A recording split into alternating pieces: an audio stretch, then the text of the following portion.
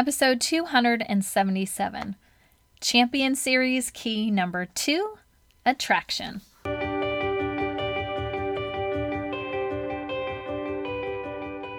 Hey y'all, welcome to the Empowering Educators Podcast. I am Gretchen, your host and expert lesson learner. I'm a national board certified elementary teacher turned teacher, trainer, and coach. All the lessons I've learned and am learning on my edgy journey, I share with you right here. From every silly mistake to the most glorious successes, you're going to hear stories and strategies that will inspire you to become your best.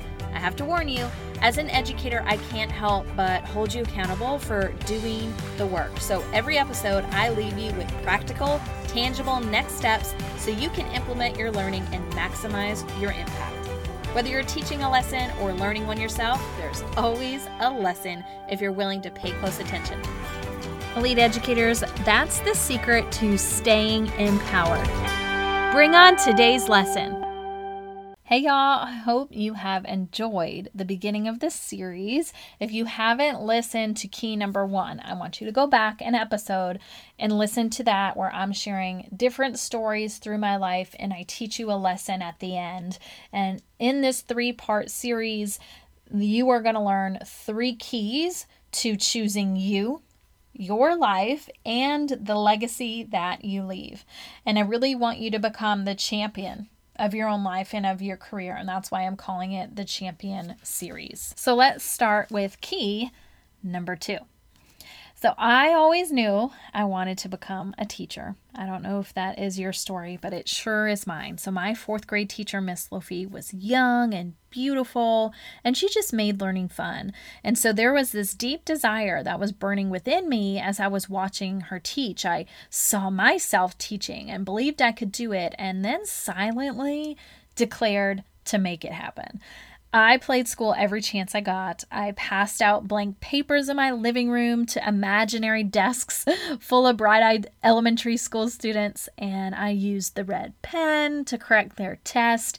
I delivered my best lessons in my dad's oversized t-shirt and my mom's pantyhose with her high heels. So Ms. Lofi gave me all her old teacher edition textbooks with the answers. I felt so amazing, and she had no longer needed those. They must have had a different curriculum. I thought I had struck it rich. I carried that in my arm and walked laps in my living room teaching these imaginary students. And when I would get bored teaching to this empty room, I would fill it with people passing by, like my 2 brothers or my parents. And so I determined that my brothers were actually delinquents, and I would get so angry they never showed up for school. My mom was the class pet. She was the straight A student. She followed every direction. And my dad, he was pretty mischievous. He would copy off my mom's paper. He would cause a ruckus that left me with more headaches than I really care to tell you about. And he would say, "I'm just trying to prepare you for what you're going to face in the future." I mean, why did he always have to be right? It's all choices. If you remember from key number 1, choosing wisely, it's all choices. So things would happen and I had to adjust. Key number 1. And I realized that this teaching thing wasn't going to be as easy as I initially thought. Luckily, though, I had a support system that definitely included Santa Claus. They hooked me up as best they could. Our garage turned into a classroom. It had this wall-size world map, and I had a chalkboard. I had those textbooks. I've got folders. I eventually got some stamps and stickers. And of course, my little handy-dandy red pens. And my nightstand, over time, started collecting every How to Teach book that was ever made. And I would highlight, and I'd write in the margin. I would dog-ear all the page. I mean, if you don't believe me, my entire closet as a grown adult is full of these books and like subscription magazines to Ed Leadership. I mean, I've made the choice to go after what I want with gusto.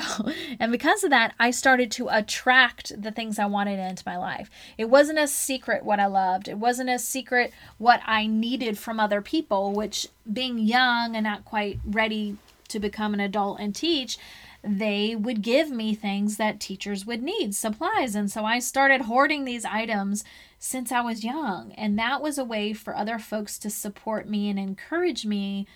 You want to be a teacher, little girl? You go on. Here's some stickers. Add it to your stack. Here's a book, or here's rulers, or, any of those supplies. And it made me feel validated that my dream was possible and that I would be capable, that these people thought I would be good enough because they are supporting me in my dream. And I've got to tell you, though, my home life was pretty boring and pretty normal. At least I thought it was. It wasn't until later that I would learn many folks did not come from a home that was similar to mine, where you get home from school and your mom is there, Susie Homemaker, which her name is Susie, with a freshly made snack, and she was present and ready to sit next to us to help with homework before, we begged her to go out to play. And then at 6:30, my dad would arrive home from work and place his briefcase down at the door, join us at the table. We'd all share the events of our day. We enjoyed this, warm, delicious dinner with all the food groups prepared by my mother. And if you're wondering what we ate, have no fear. It was chicken served every which way, 6 out of 7 days, because Friday was always pizza. Oh my God. Anyway, this whole Leave It to Beaver family was legit my life. Like, it provided safety, support, just a foundation for all that would grow within me before going out into the world to make those wise choices, right? And chase my teaching dream and turn it into a reality. I've got to tell you, though, I am not Susie Homemaker. I do not have freshly laid snacks out when my kids get home. I don't have dinner with all the food groups waiting for my husband when he gets home. I wish I could have replicated that. It is not in my DNA somehow. My mother must have stolen all of that juice. But I still to this day laugh that was my life, and I thought that was normal until I would get into high school and college, and people would be like, this is truly what you go home to? Like, this is your life? I'm like, yeah. What's it like at your house? They're like, well, my parents are working, or my mom doesn't do that. And I'm like, what? And now that I'm a parent, I'm like, oh yeah, no, that's too much.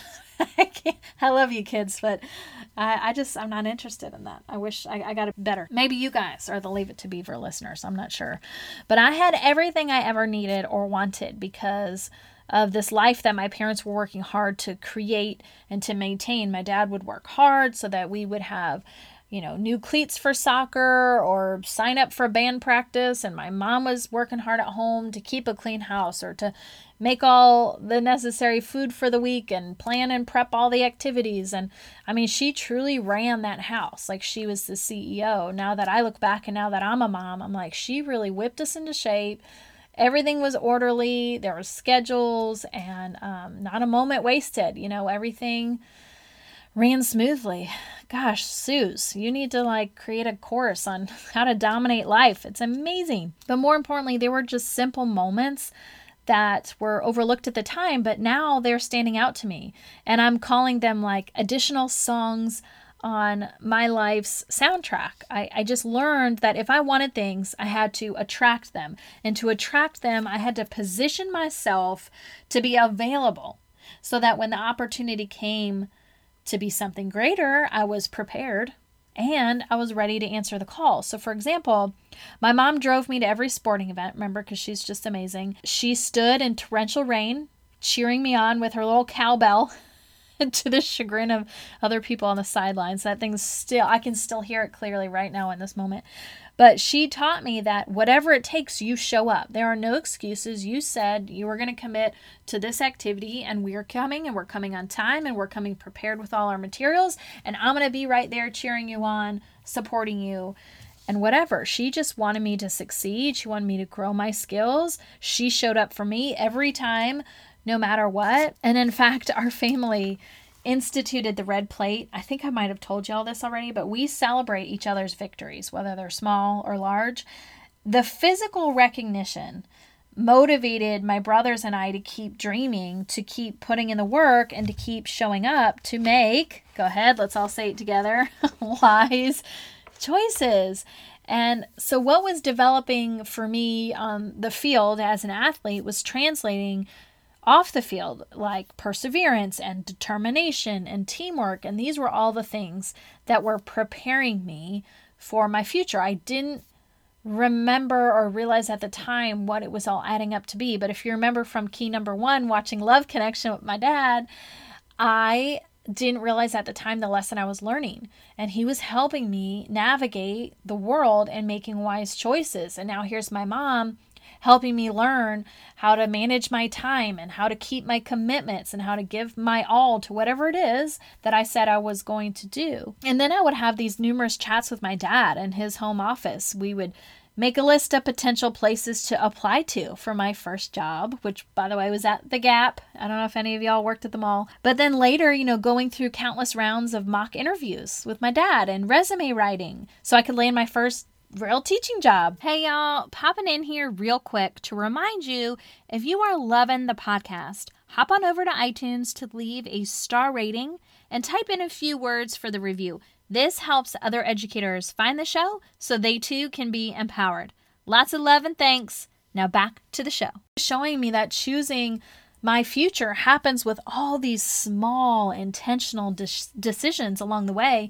And in fact, all our friends in high school would come over and make an appointment with my dad, and they would mock interview, or he would help them kind of navigate or think through, what do you want to become, and what would that path look like, and which school might be best aligned with that, and what about financial aid, what might that look like. And he's just a guide. He knew how to come from measly beginnings, with his family being in the services, and that whole time was all about multiple wars. And so same thing with my mother. Her father also served. And so everything that my dad was able to create in this family was because he just worked relentlessly. And my mother did the same at home. She worked so hard to keep this great house and continue making each house we had a home, because she believed that was how she could continue to give back and give her kids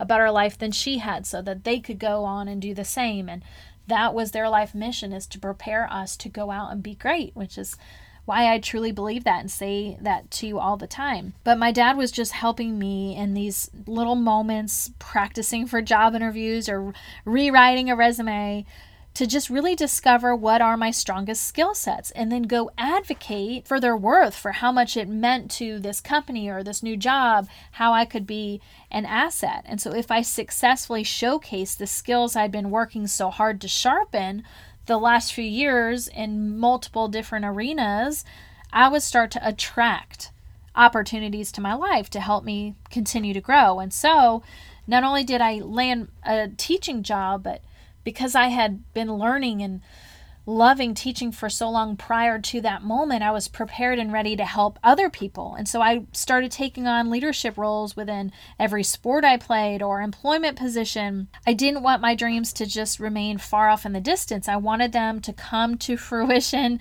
right here in the present. And so through the law of attraction, plus with my choice making, I was able to really fulfill many of the dreams I set for myself, including marrying my dream guy.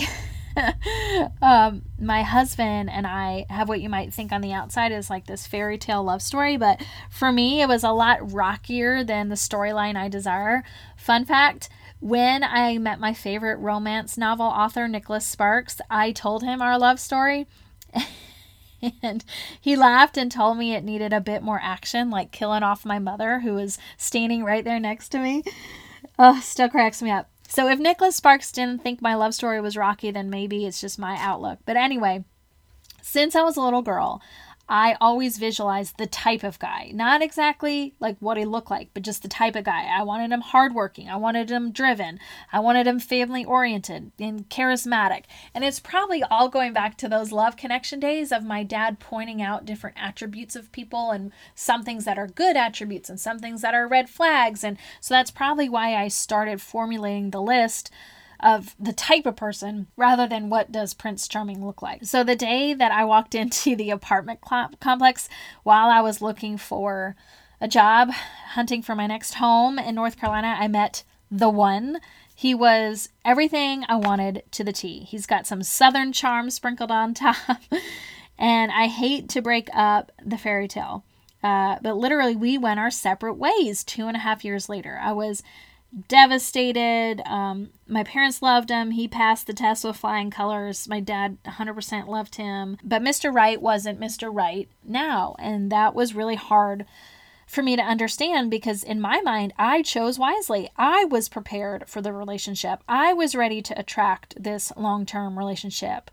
But it was time for another adjustment. Hello, key number 1. And sometimes people need space to grow before they're truly ready to meet you eye to eye. So fast forward 5 long years apart, my Mr. Right appeared, fully ready to choose me for forever. And so we've now built a beautiful home and a family. And so just because I attracted the right one didn't mean it was the right time. And so, however, because our paths initially crossed, when the time was right, I was top of mind. So had we not met and dated then, when he was ready, he wouldn't have known I existed. So I guess the way it all played out was important, as much as I hate to say it. But if I learned anything through these obstacles and these different opportunities in my journey, it's that it always works out in the end, because you choose for it to. Because like my mother, we learn to just face things head on. We make decisions the best we can, and we take action, and we choose to use the resources that we have at our disposal to create the reality that we want. It's a mindset and it's motion. We think it and we do it. And I think most of us get frozen sometimes and we get in the pity party. But as you remember, my mother in key number 1 could not choose to sit idle and wait for help. She had to be the leader, and she did. And you find strength within yourself. Anytime you go through something hard or just something new and exciting, you realize what you're made of and what you're capable of.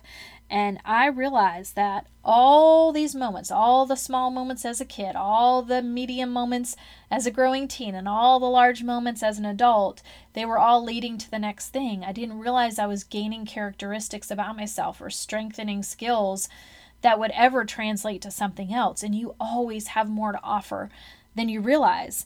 So whether it's sports or jobs or significant others, attracting what you want so that your dreams can come to fruition through a series of wise choices, might I add, that is the second key to choosing you and your life and the legacy that you leave. And if you don't have a red plate, you need to get one. So my question to you is, how are you going to hold yourself accountable for attracting the things that you want?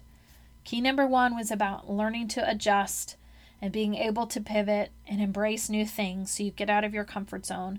And key number 2 is about when you're out of your comfort zone and you're gaining new skills, all of that is helping you be in the right place at the right time to attract the things that you want in your life. So how are you going to hold yourself accountable for doing that? You've just been empowered.